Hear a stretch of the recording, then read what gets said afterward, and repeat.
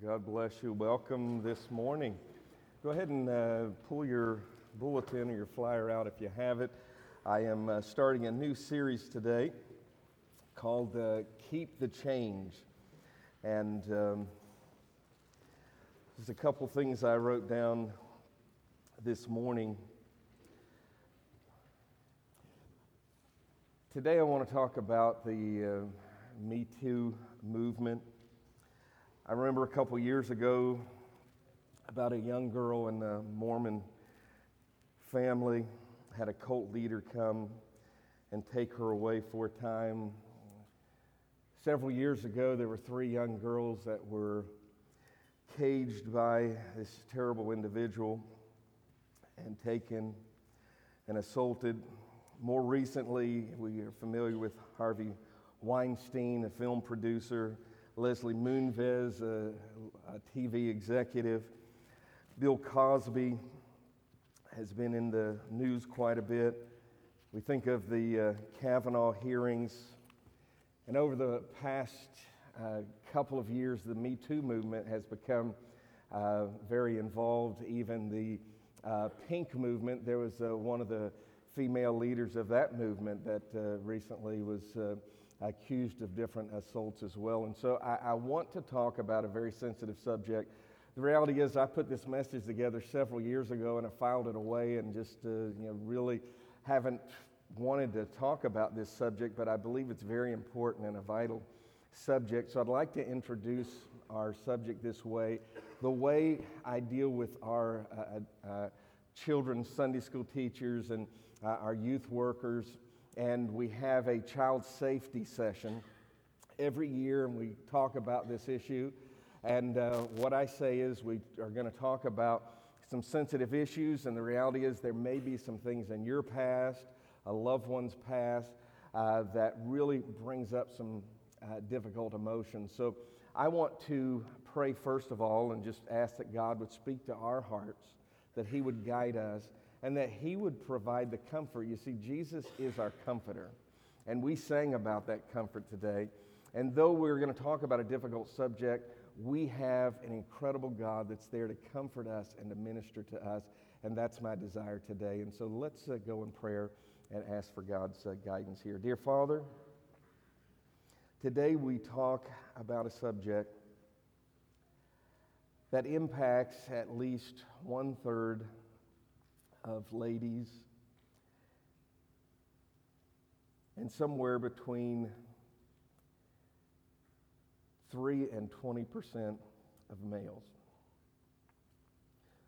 So God, this is a reality. This is a subject that throughout history is normally ignored. But God, I believe in your sovereignty. You have allowed it to come to the forefront, that people could discuss this difficult subject and that the truth would set us free.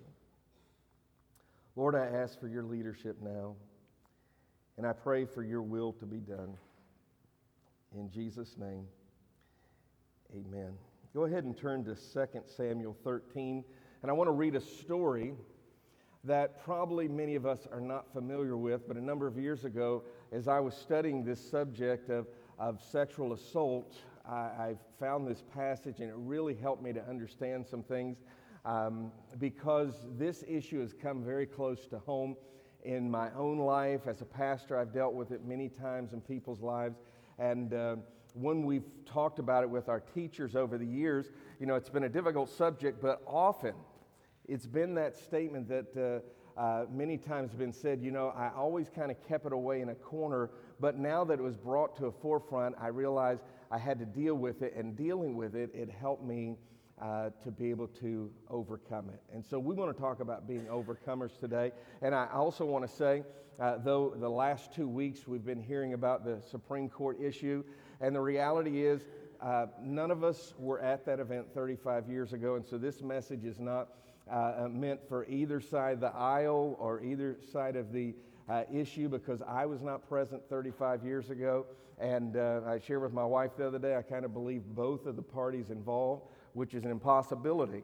But don't take my message as trying to take a certain political issue here, but I do want to deal with the reality of this. And I want to go ahead and read this story, and I know I didn't really prepare you for this, Jeremy, but we're just going to go through this story, and so just go ahead and go through the slides. And I'm going to start in 2 Samuel 13 and verse 1. And I want you to see this story. And it came to pass after this that Absalom, the son of David, had a fair sister, whose name was Tamar. And Amnon, the son of David, loved her. And Amnon was so vexed that he fell sick for his sister Tamar. For she was a virgin, and Amnon thought it hard for him to do anything to her. But Amnon had a friend whose name was Jonadab, the son of Shimeah, David's brother, and Jonadab was a very subtle man. And he said unto him, Why art thou, being the king's son, lean from day to day? Wilt thou not tell me? And Amnon said to him, I love Tamar, my brother Absalom's sister. And Jonadab said unto him, Lay thee down on thy bed, and make thyself sick, and when thy father cometh to see thee, say unto him, I pray thee, let my sister Tamar come, and give me meat, and dress the meat in my sight, that I may see it, and eat it at her hand. So Amnon lay down and made himself sick. And when the king was come to see him, Amnon said unto the king, I pray thee, let Tamar my sister come, and make me a couple of cakes in my sight, that I may eat at her hand. Then David sent home to Tamar, saying, Go now to thy brother Amnon's house, and dress him meat. So Tamar went to her brother Amnon's house, and he was laid down. And she took flour and kneaded it, and made cakes in his sight, and did bake his cakes. And she took a pan and poured them out before him. But he refused to eat. And Amnon said, Have out all men from me. And they went out, every man from him. And Amnon said unto Tamar, Bring the meat into my chamber, that I may eat of thine hand. And Tamar took the cakes which she had made, and brought them into the chamber to Amnon her brother. And when she had brought them to him to eat, he took hold of her and said unto her, Come lie with me, my sister. And she answered him, Nay, my brother, do not force me, for no such thing ought to be done in Israel. Do not thou this folly. And I, whither shall I cause my shame to go? And as for thee, thou shalt be as one of the fools in Israel. Now therefore, I pray thee, speak unto the king, for he will not withhold me from thee. Howbeit, he would not hearken unto her voice, but being stronger than she, forced her, and he lay with her. The reality is, the subject of rape is in the Bible, and today we're going to talk about this difficult subject. How it affects people, and I originally titled this message Stolen Innocence. Because of over the last couple of years, I just changed it to call it Me Too. But this pain hurts so intensely. It impacts so immensely that I think it's important for us to say, what does God have to say about it? And in reality, what we're going to look at is some wrong responses to this issue of sexual assault. You see, in John 8, verse 32, the Bible says this, And ye shall know the truth, and the truth shall make you free. It will set you free. The sad fact is that God created sexuality. Man has tried to destroy it. Man has tried to, in his defilement of all good things, has tried to bring in a negative aspect. But from the beginning, when God created mankind and he created human sexuality, in Genesis chapter 2, the Bible says this, Therefore shall a man leave his father and mother, and shall cleave unto his wife, and they shall be one flesh. That was the first marriage of Adam and Eve. God designed marriage. He designed it for one man and for one woman, for them to come together for life. And then he said this, and they were both naked, the man and his wife, and they were not ashamed.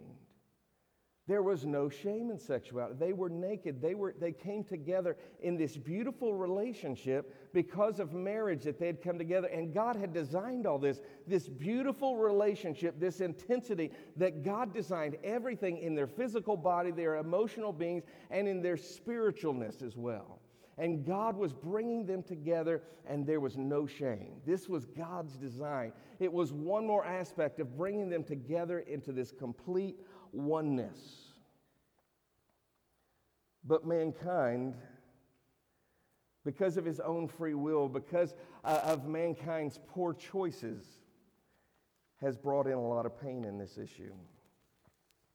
I remember a couple years ago watching an old Western. It was a Clint Eastwood movie.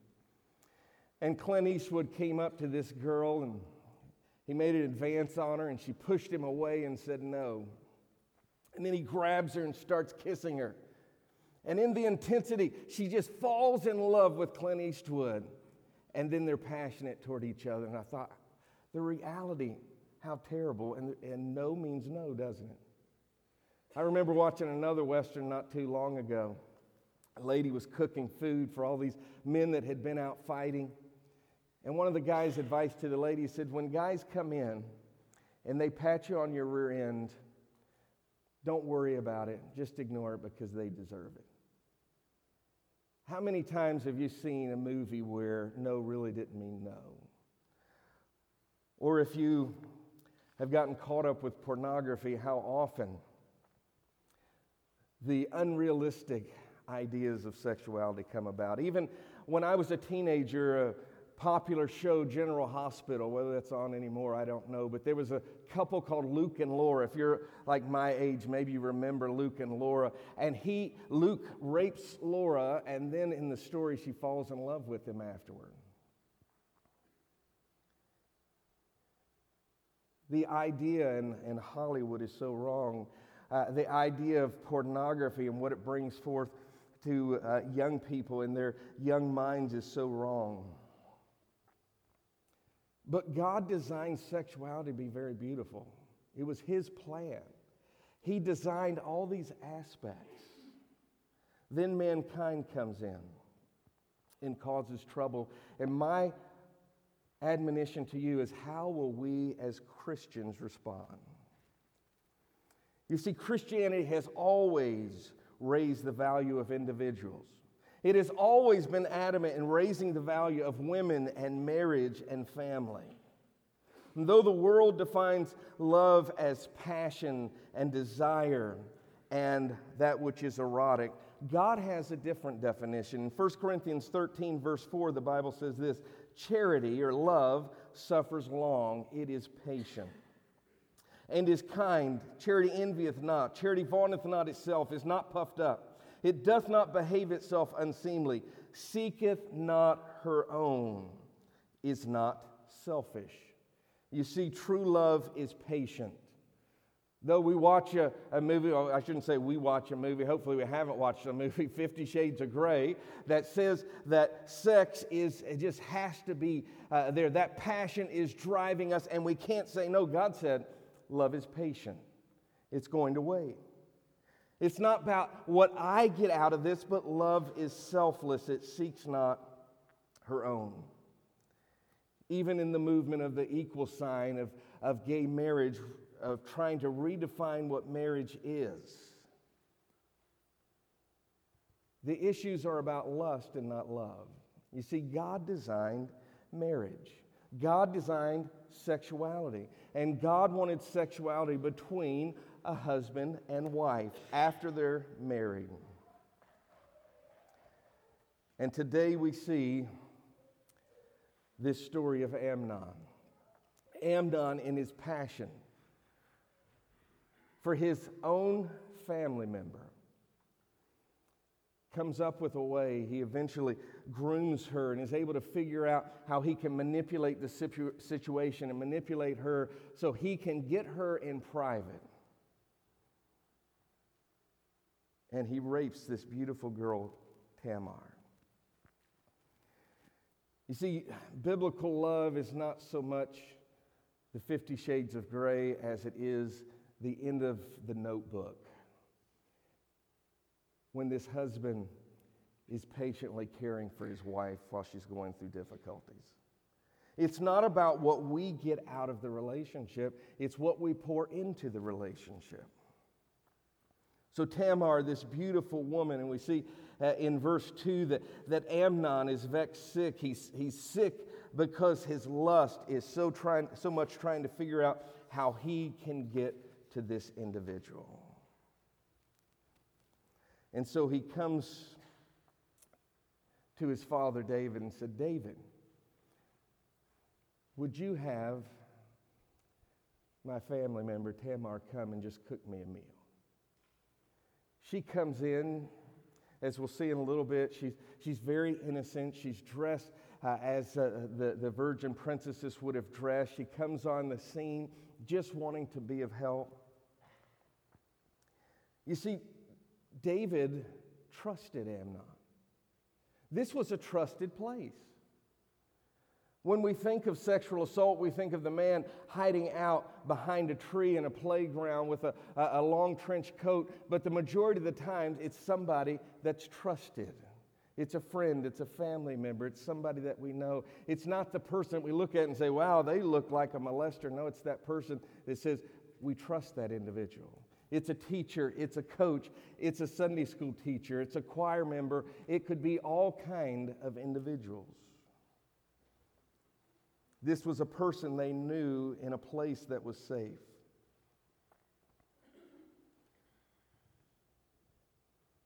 And Tamar comes into this place after he's manipulated the situation and isolated her because he's a predator. Just as a predator seeks after a weak animal, she now feels powerless physically and emotionally. And at the same time, she's made to feel like the victim, that she was at fault, that she was guilty. Verse 11 says this, and when she had brought the food to him to eat, he took hold of her and said, come lie with me, sister. And she said, no, my brother, do not force me, for this thing ought not to be done. Don't do this folly. This evil is what that word folly means, this wickedness. And her innocence was stolen. She grew up before she needed to. She faced shame, fear, guilt. She felt dirty. People start blaming themselves. They say things like, well, what if I hadn't have gone there? Maybe I was at fault. What did I do wrong in this situation? That's exactly what Amnon does. He violates her. He makes her feel disgraced. Tamar did absolutely nothing wrong. But she still feels guilty. She feels dirty. I went back to my notes from several years ago and read 7 things that an individual feels after an assault. Number 1 is anger, this intense anger. Number 2 is that they feel dirty. Number 3 is that they feel hopeless. 4, they feel guilty. The if-onlys. What if I'd have done this? What if I had have not gone there? I can think of a friend of mine that disobeyed her parents and went out to a party after her parents said no. And she was assaulted at that party. What if I'd have just listened to my parents? What if I hadn't have gone out that night? What if I'd have come home a little bit earlier? Or all the what ifs that we could say. Oh, I didn't finish reading them, did I? Number 5 is loneliness. 6 is fear. And then number 7 is grief. All of these losses that are experienced because of this violation. Look at verse 13. She says, and whither shall I cause my shame to go? Now she's dealing with shame. She has this shame not because she did anything wrong, but because of what he had done wrong. And she has this wrong feeling. And she even says, speak to the king, because he will not withhold me from thee. Don't do this to me. Just ask the king to marry me. Whether this was a legitimate request or she was just trying to bide some time so she could get away and this wouldn't happen, I'm not sure. She did all that she could. She did all that she knew, but the event still took place because he was stronger than her. And he forced her. He violates her. She is a victim. This family member controlling the situation because of emotional and physical force. How often has a girl on a college campus had too much to drink and a guy takes advantage of her? Or a guy takes a girl out on a date and he thinks because he spent some money and time on her that she owes him something. Or too often, society, when these events take place, basically there's a re-victimization that occurs. We tell our family and they don't believe us. We get the police involved and there's a lack of justice so often. We speak to a friend and they minimize it. They say, well, at least this didn't happen, or at least it was only once, or, it's not that big a deal. It happens to so many of us. And then the perpetrator is still seen at school, at work, at family, or at church.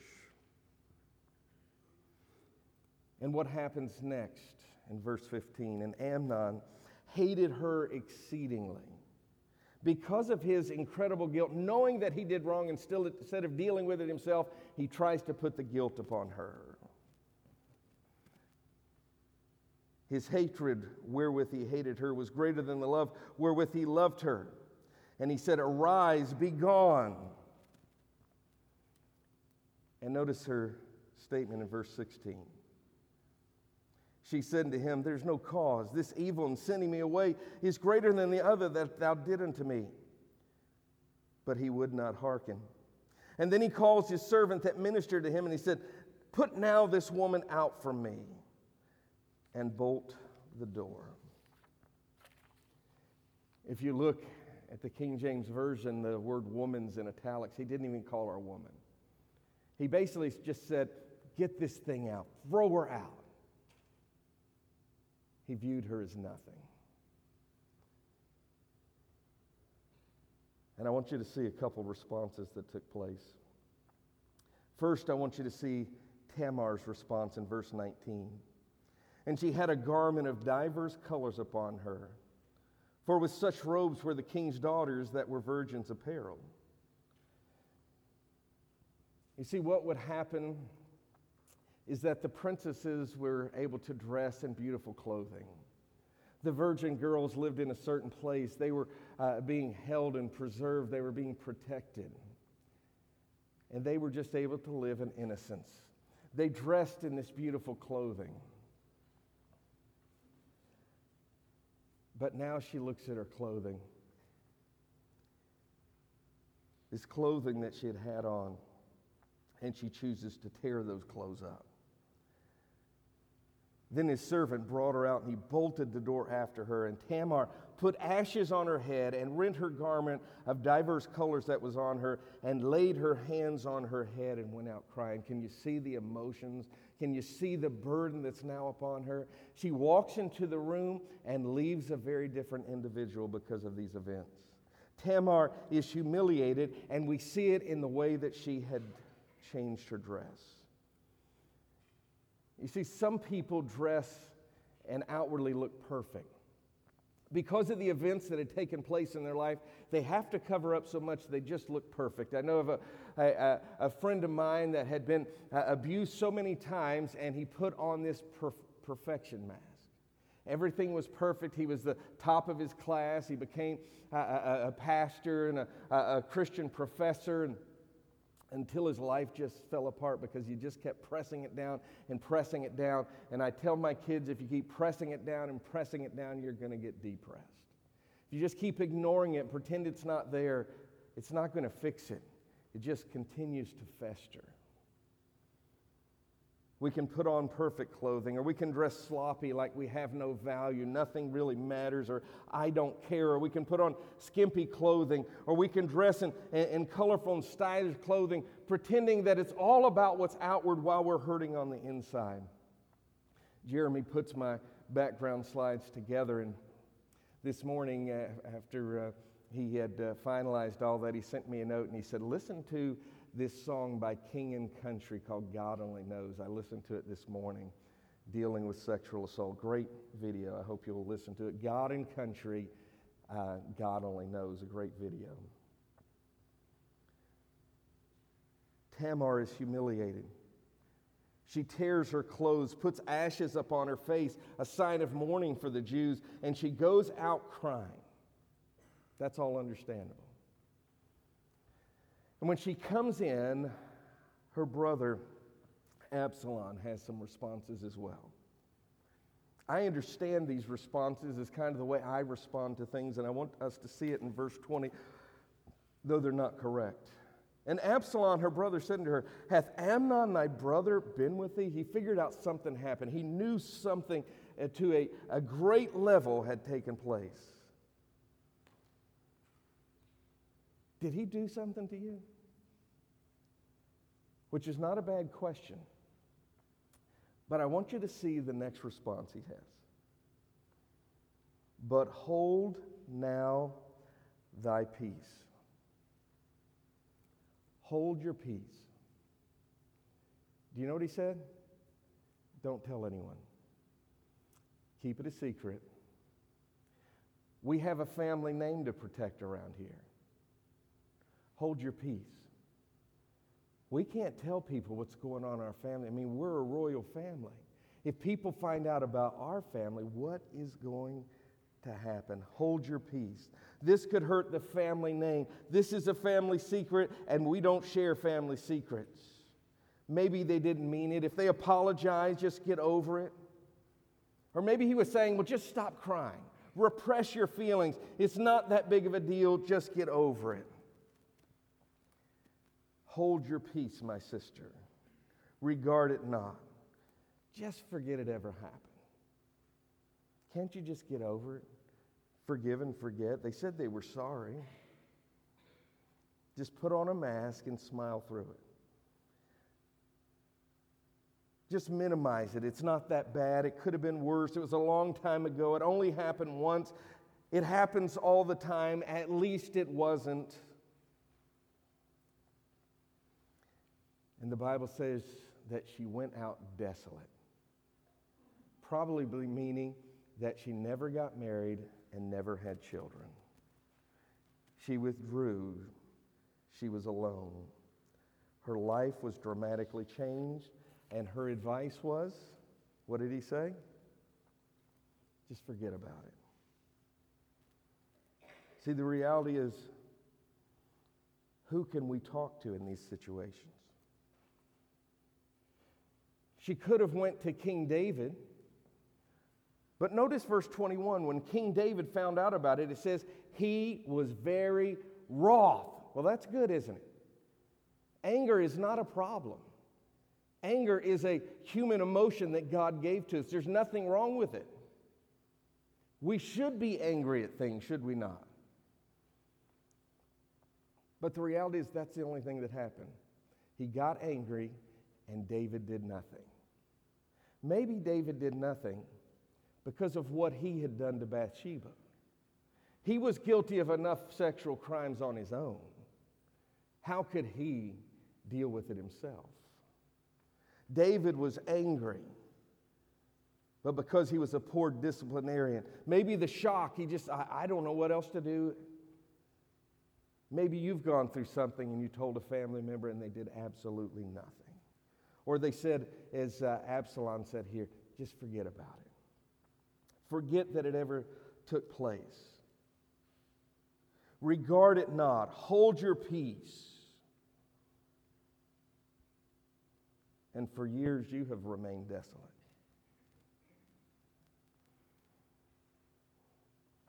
I know that people say, well, if that ever happened to my child, I tell you what would happen.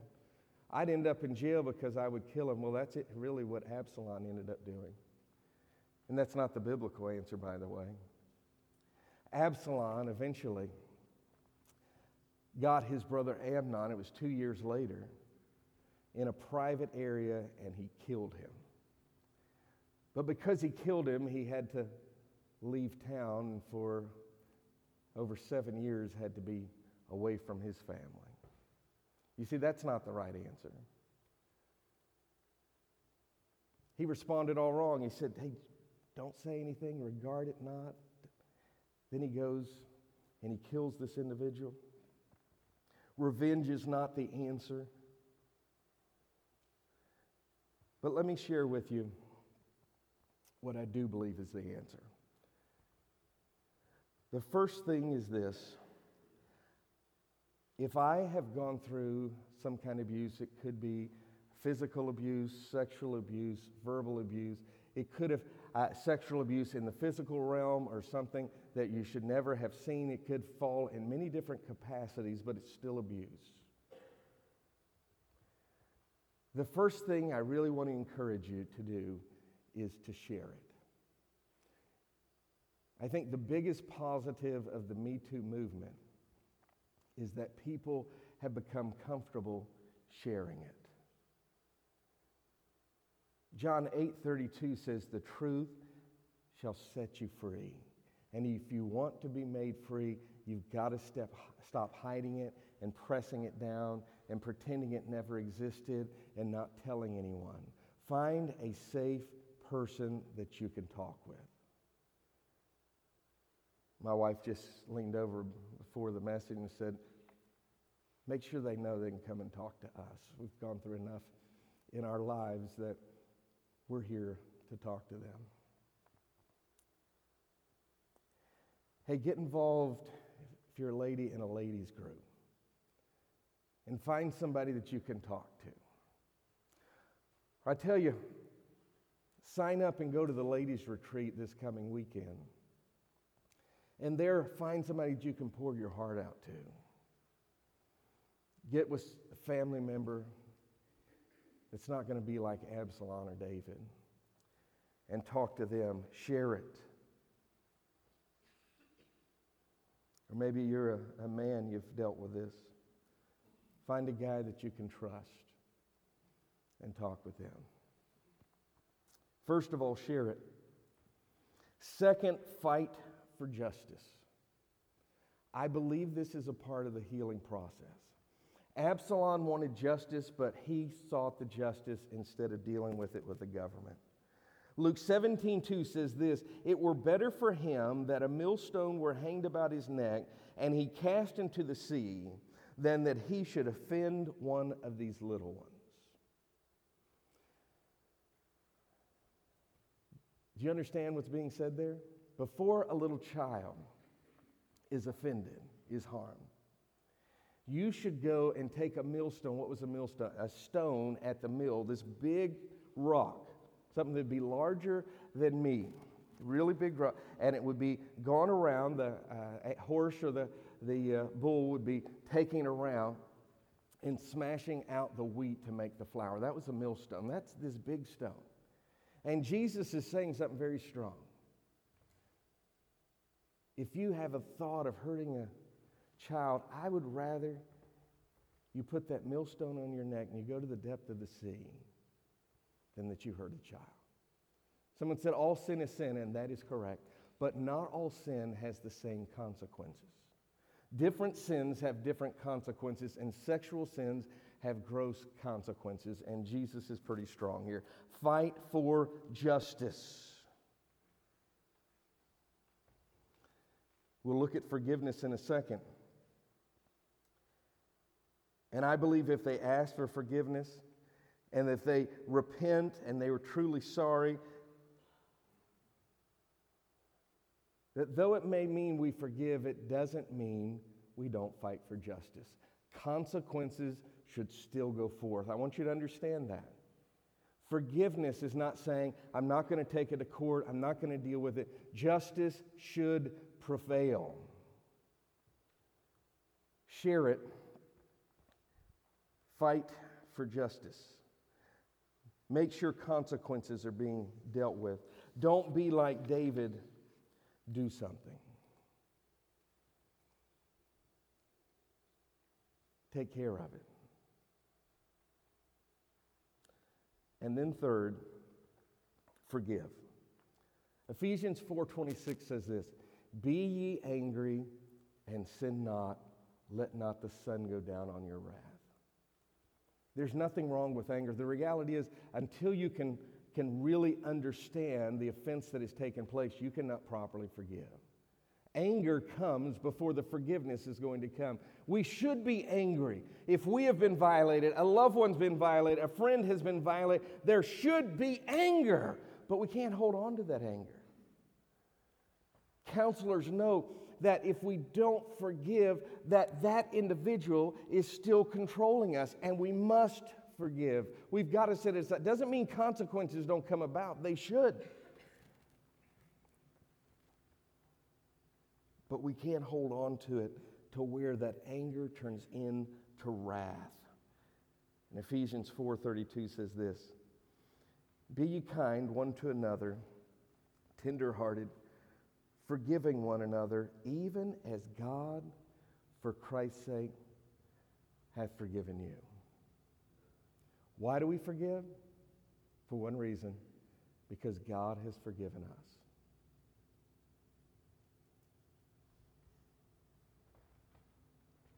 Tamar is assaulted. She tears her clothes, puts ashes on her face, and goes out crying and lives in desolation.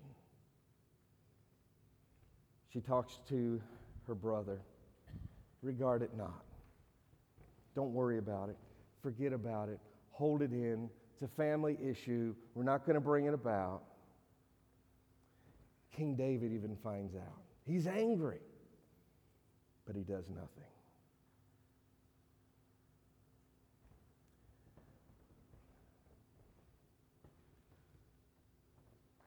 As a church, as far as I know, there's never been an accusation or an issue that's ever happened within our church. We have had those protections for 26 years, and that's why we have the sign-in policies. That's why we say don't leave your kids on the playground. I know we want a safe environment, but it's still a public environment. We've got to be careful around here. But for 26 years, as far as I know, there's never been an issue within our church or church functions. But the reality is there have been enough perversions and ungodly people that have come into our church, and whether it be the family members or friends or babysitting situations, be careful having your daughter go to a babysitting job because of things that can happen. Don't allow teenage boys, James Dobson said this years ago, don't allow teenage boys to babysit. You see, the reality, any Christian has the capacity to do the most evil as well. And we've got to be protecting. If you saw on the news just a couple days ago, and I'm going to finish with this story, a lady confronts one of the senators, and she shares with him that she had been assaulted and what she felt needed to take place in this situation. She's on national television.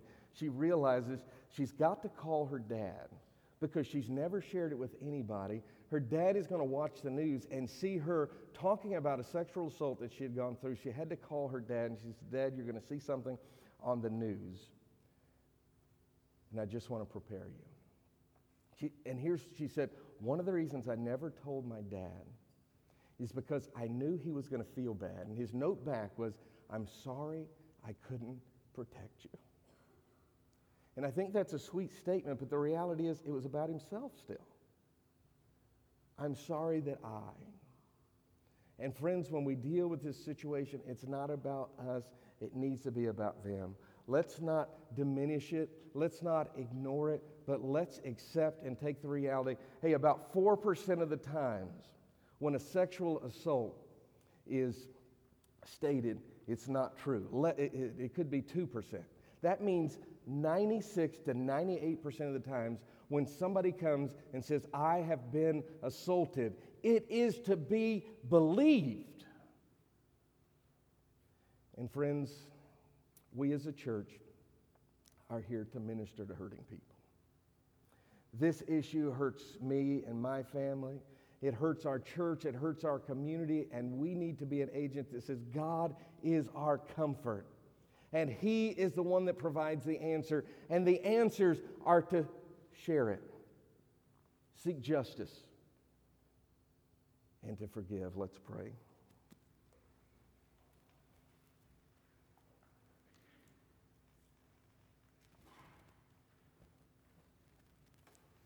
Dear Father,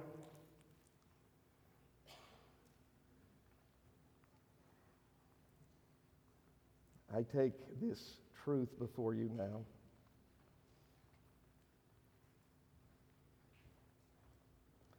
Lord, you know the difficulty that I have had in sharing it, and how much more for your people to hear it. It saddens my heart that we would have to discuss this issue that you made beautiful. Satan, the world, and the flesh has sought to destroy. And I pray that Choice Baptist Church would be a place that honors sexuality, that sees it as you see it, something beautiful and without shame within marriage, and something to be avoided outside of marriage. God, I pray that you'd strengthen marriages here. I pray that you would strengthen families. Lord, most of all, I pray for individuals this morning. Every individual here, whether it be through ourselves or someone that we know, is impacted. And how this impacts families and communities, our country, and this world. Lord, help us to be a place that honors and values people, and that we listen, that we be slow to speak and quick to hear. May we learn to deal with these issues correctly and biblically.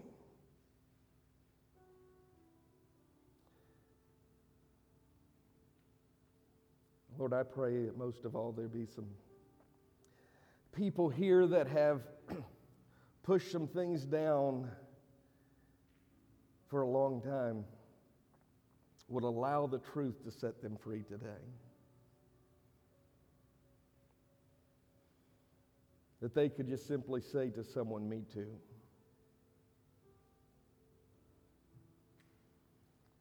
May you speak.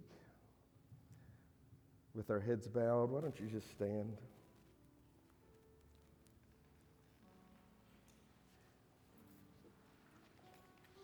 If you want to come and pray, why don't you do that?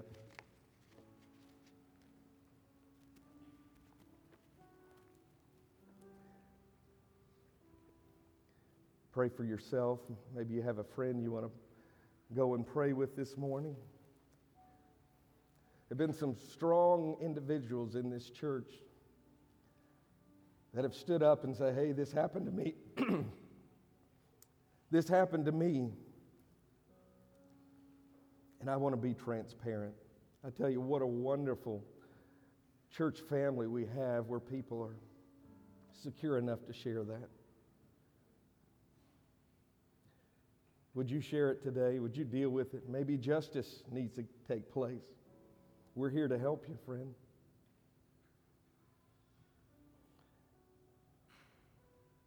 Maybe you've never trusted Christ as Savior. Would you step out? You come.